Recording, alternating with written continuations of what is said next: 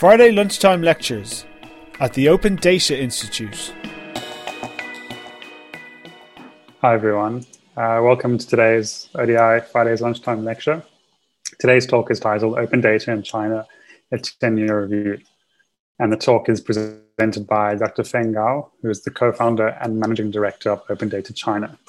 Open Data China are one of 6 organizations that are currently participating in the ODI and Microsoft's peer learning network for data collaborations. And this is one of the many collaborations between the ODI and Microsoft, which is aiming to bridge the data divide. In this talk today, Feng is going to shed some light on open data developments in China, and he's going to be focusing on key milestones where open data was studied, adopted, and redefined in China. This talk is pre-recorded, as there have been some connectivity issues keeping Feng from presenting live, but we do hope that he's going to be able to join us after the session for a Q&A for any questions that come up. If he's unable to join us, we have sent him some questions in advance based on the talk, so we'll air those, and if there's any discussion points that anyone from the audience wants to raise, we'll also have time for that. So just before I head over to the presentation, some housekeeping issues. We will be recording the session. Please can you keep your cameras off and microphones muted for the duration of the presentation. And as always, if you have any questions, please leave them in the chat or save them until the end, and we'll have time to air them if Feng is able to join. So I'm just going to put on the presentation and bear with me, please.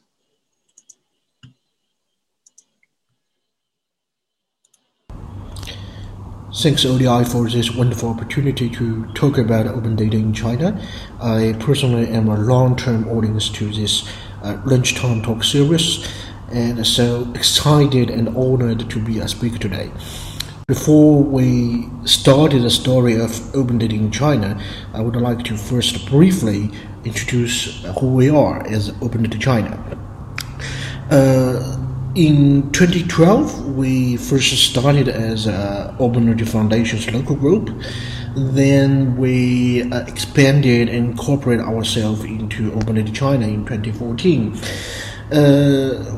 By the beginning, we really worked on the open data policy thoroughly, but now we expand our focus to much wider on open digital governance, digital rights, and open economy. We are one of the key stakeholders in China open data ecosystem, not only delivering research, opinions, and consultations to governments, but also we actively participate in the frontline implementation of open data initiatives, assisting the governments, but also building up communities for the wider hackers, journalists, and the publics. So this talk will be based upon our own experience, observations, and reflection about our work and our observation in the past 10 years. So my talk, as briefly introduced on the website, will be divided in 3 parts. The very first part, I would like to cover some quick facts about China's open data ecosystem, or how it works in China.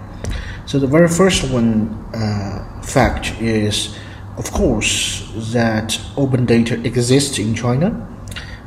Technically, the requirement of publishing data in a machine-readable way is something really well adopted in China, because China favors this kind of machine readability to push forward the agenda of open data economy.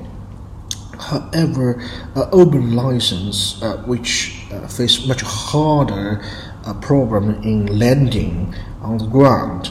Part of the reason is for almost decades or 2 decades that in China this kind of license is something poorly understood, and most people don't really know what license is and why we need it with software or with the code or with the data. So it takes time to educate people to understand what open license is. However, the situation might be changed or improved as we are pushing forward the data economy in China. So the government and the market itself needs this kind of a legal tool to ensure everybody play the same game under the same rule.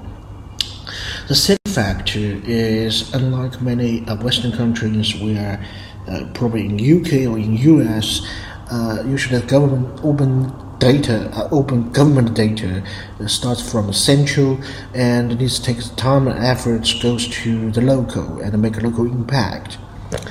In China, it happens completely opposite way. Shanghai and Beijing are the two cities first adopt the open data idea and then grow into nearly 150 local portals now in the past decade. However, we still don't have a national portal, which is interesting as it was earlier reported that by 2018 we should have one, but it's still not. We heard that it's already developed and might be launched this year. And if you look at the geographic distribution of those local portals, you will notice that most of them sit on the east coast, or let's say they are well-developed regions, so they can consider open data, they can consider using data to power up the smart city, power up the data economy. So the very last but the most important fact is open data in China, it follows economic logic rather than a political open governance logic. So in 2015, China considers open data as one of the key methods to grow up the domestic big data industry. Then in last year, the country regards data resources as one of the factors of production in addition to the land, the labor, the capital, and the entrepreneurship. So there's a very strong economically driven agenda to push forward open data to satisfy the market's needs. So the next, I would like to walk you through a case study of Shanghai, a very simple one, that could help to illustrate how open data as an idea got studied and adopted in this country, and then how we localize it and somehow have to redefine it so it can fit into the local context to survive. So that will walk you through 4 stages, and the first one is the study stage.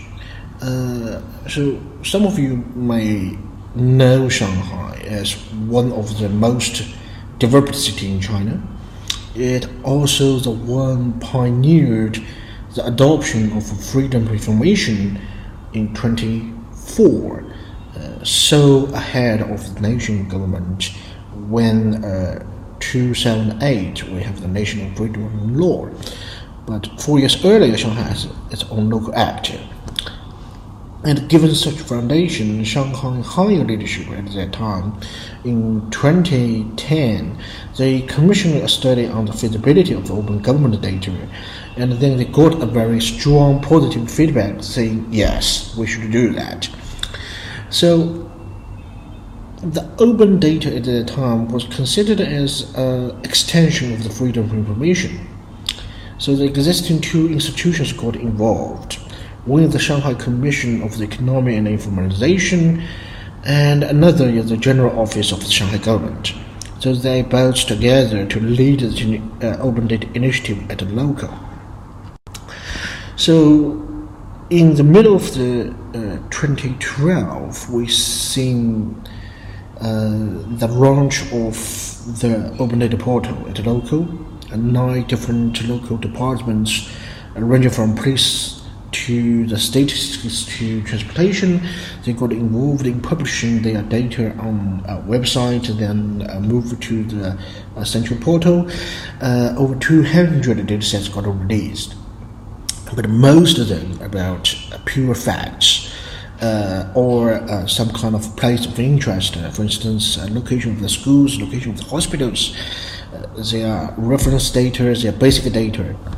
However, one of the key problems at that time is the whole work as doing open data stay quite low key. So it's little known to the wider public. Not a lot of people really know that the Shanghai government is doing that. One of the key events I would like to highlight here by 2014 is one of the forums we did with the World Bank and Fudan University. The reason I brought it up here is because these are one of the events that breached both the supply side and the demand side, and it also probably one of the earliest events where the international experts like Emperor Baldwin from the World Bank at that time and Joe Green from NYU at that time, they learned about the open data status in China. And it is a very important event at that time that enabled the formation of the local ecosystem, because most of the non-profit journalists, university academics, and the city government officers, they know each other at that event, so they can connect together and then collaborate. And one of the key issue by 2015, when the Shanghai government already published over 500 datasets on the portals, is that the people who own data and plan for what to release next has no clue and no motivation in publishing data. They have no belief in publishing data and letting the outside wider public to solve any problems. And one of the comments we heard at that time from the transportation department is that they believe the data they own are so professional, so no lay people or someone outside of the department can understand the data and use the data. And we soon proved them wrong because of the soda competition as a result of the government and community collaboration. Soda by its name, you can tell it's very interesting that we use the metaphor of saying you open up the bottle of a soda and you will hear the sound of boom. That's energy comes out of it. So it's just a similar to the data, right? You need to open it up so you can get the result, get the value. And somehow because we can't really get data owners to publish high value data on the portal directly, we try to use the competition as an excuse, as a safe ground to convince those data owners to provide some of the historical sample data, non-sensitive, to the competition. Then we only allow the first 100 teams who win the idea based upon the sample data they can access those competition through data, and then make use of the data to generate new analysis or outputs the product. Then we use those outputs as evidence, goes back to convince the data owners that you can publish the data in open format so more people can benefit from that, but also you can benefit from that.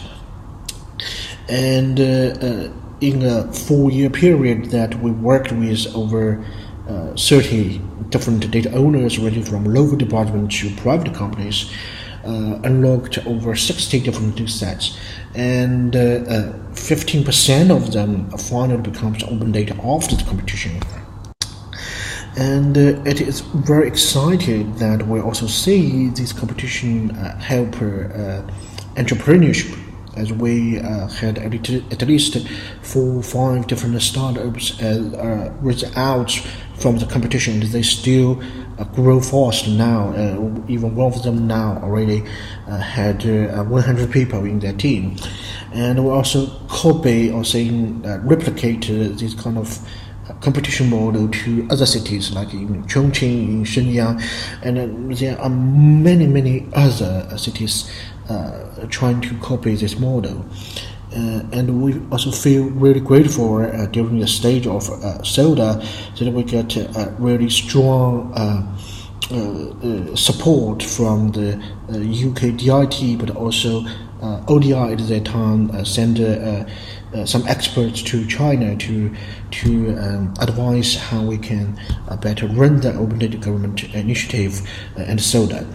Then in 2019, we finally reached a bottleneck where the city government already published over, I think, nearly 2,000 datasets. Some of them are downloadable, some of them are in API format, but it becomes much more harder to publish high-value data. Part of the reason is that under the logic of economic agenda, that you invest into a publication of the data, then you expect a huge return, especially money return, tangible benefits from that. And it unlikes open government logic, where publishing open data is one of the responsibility of the government and to satisfy the requirement of transparency. So you don't really argue for money return, you argue for a better reputation of a government. While in China, the government favors the economic agenda, way much more stronger than the government agenda, open government agenda. Then under that kind of economic logic, you find unbalanced needs of supplying data and getting the return from the publication of the data.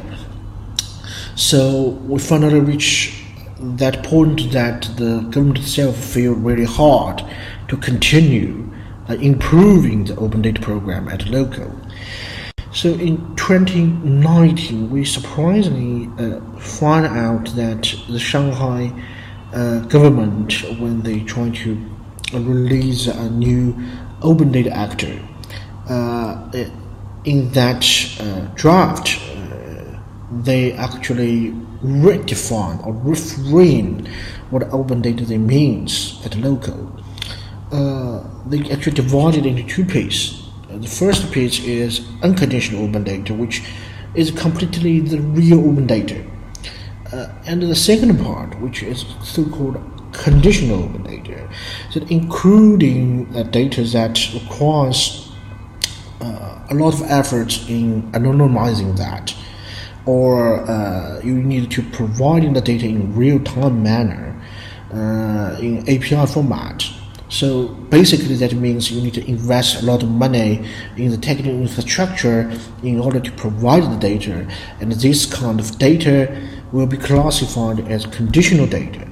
And what that means to users, that means as a user you need to apply for the data, you need to submit application form to the data owners to request the data, and you need to tell them what kind of usage you are describing, why you wanted the data, what's it for, and the data owner will assess whether this is one of the data use. They will grant and approve your rights to access, and they may need to assess also whether they can really earn benefits from your usage. So at that time, as an open data advocate, we feel really disappointed and sad, because it's kind of saying that open data is dead in China. But after some of the discussion with the international community, we also found or understood that probably we put too much focus on publishing data as in an open manner, as undergo, as output. That might be an end, but applying openness as an overall principle into data governance might be the real focus we should push, and that idea can survive.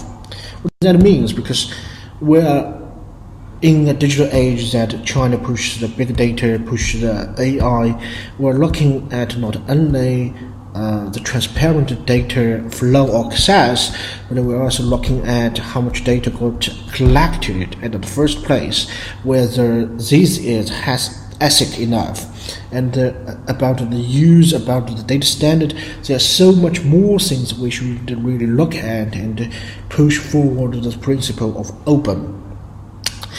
And the interesting is, even under the logic of data economic agenda, to create a fair market or create a market environment where people can really benefit from the ground market rule, and to have a healthy data economy.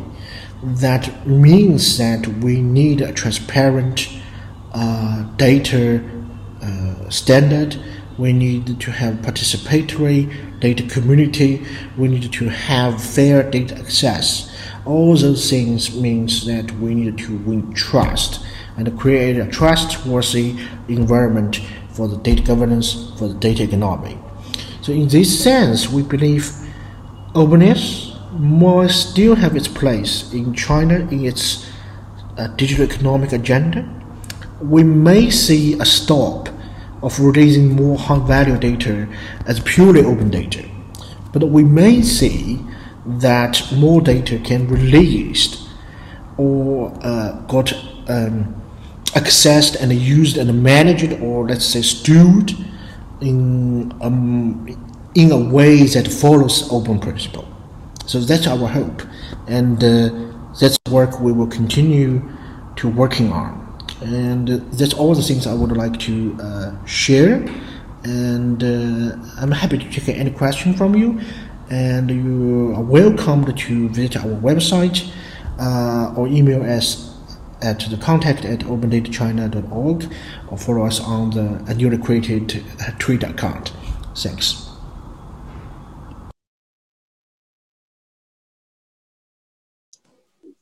Great. Thanks for that, Feng. That was a fascinating talk. Feng has just joined us. So hi, Feng. Thanks for joining us. Hello, thanks. Hello, guys. Yeah. Great. So if we have any questions from the audience, please feel free to ask them or put them in the chat. But in the meantime, while we wait to see if there are any, we had a chance to ask Feng some questions from the team in advance. So Feng, if you don't mind, I'm just going to pick a few of those just to ask your thoughts on what the team has asked. The first one is about open licenses in China. You said that between 2012 and 2014, open data was published under websites' terms of use. What's the situation like today? Did the discourse around licensing evolve? And what are the sort of latest developments you can share on that front?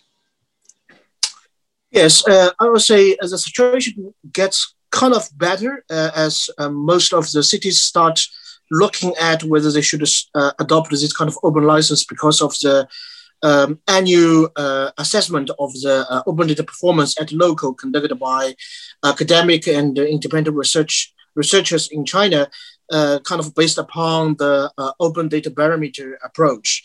Another thing I would like to mention is that just in this year, that way as Open Data China, we also worked with Shanghai University. We start developing a new open data license standard for Chinese government and for industry.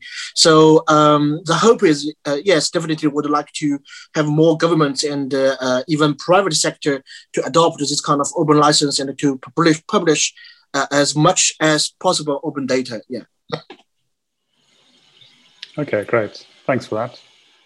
I see there's no questions in the chat. If someone from the audience has a question, please just feel free to take yourself off mute and ask. But in the meantime, I'll ask you another question that we had from the team. The question says that it's interesting that the rise of open government data is linked to Freedom of Information Act in Shanghai. In your talk, you said that Shanghai issued an open government data feasibility study. Could you just expand on this? What were the key findings? And did the findings impact the decisions about open data across China? Yeah, as I mentioned, that China, especially Shanghai, started developing its own freedom information practice and experiment back to 2004. So when the higher leadership tried to commission a study on the open data in 2010, the research team didn't really publish a report at the end. But what we know is first, they really send a very positive signal back to the higher leadership on the feasibility that China, especially Shanghai, should adopt this idea of open data.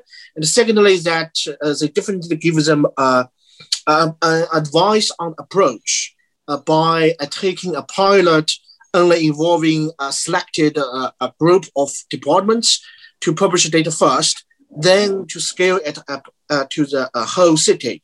So I think that's definitely something that influence how the city took its approach and definitely scale it up finally at the city level. Yeah. Okay, great. Thanks. It seems we still don't have any questions, which is usually a sign of a very thorough and conclusive talk. So I suppose just one final question to conclude, Feng. Considering how you ended your presentation with open data as an output possibly dead, but as a process still alive, what are your hopes for open data in China in the future, and how do you suspect this will sort of develop as time goes by? Yeah, sure. In this year, China is going to pass two new legislation on personal information protection and on data security. And we are seeing a much increasingly discussion on how to regulate data exchange, data flow. And all those points to a new direction on making this kind of data exchange to data, the whole data governance more transparent. So we believe some kinds that in the future that no matter whether we will see a much more open data, pure open data in China, but we will definitely see much more open approach got adopted in managing and stewarding the data in China. Okay, great. Thanks, Feng. That's very interesting. Yeah, it seems we don't have any questions today. So thanks everyone for joining. Oh wait, someone's just come in. This is from Joss Sessions. I understand China has a 250-year plan that is continually updated. As we look to the past for reference and the future for what could be, how can the West and East collaborate for the better? Oh yeah, that's a very interesting question. I would say that definitely needs more communication and dialogue between the West and the East, especially for China. I would say that for China, that most of the time that China try to learn from Western countries. As I mentioned, that in the past few years, that UK experts, US experts, all visit China to provide advice on how China can localize the open data approach locally. But reversely, that we're also seeing that China started exporting its own practice on data stewardship or data governance. So definitely there are more chance if the both parties can really talk to each other and try to experiment each other's approach at the local. That will be very interesting to see how it turns out as a result of innovation, as a result of collaboration between the two parties. Yeah. Great. Thanks, Feng. I suppose we'll just give it a moment if anyone has any follow-up questions. Please feel free to ask. Joss says, great, thank you. Thank you. Feng, do you have any closing comments you'd like to make for everyone here? Well, I definitely would encourage more people, especially from Western countries, to look at how China is doing open data and adopting the open principle at a local level, and would definitely welcome more people coming to China to really provide your advice and really experience and advice on how China can better really apply this kind of open principle into data, or much generally, let's say, digital governance. That's much important in the next, let's say, 20, 30 years, especially when we talk about Western China collaboration. Yeah. Great. Thanks, Feng. Is there a question from anyone else?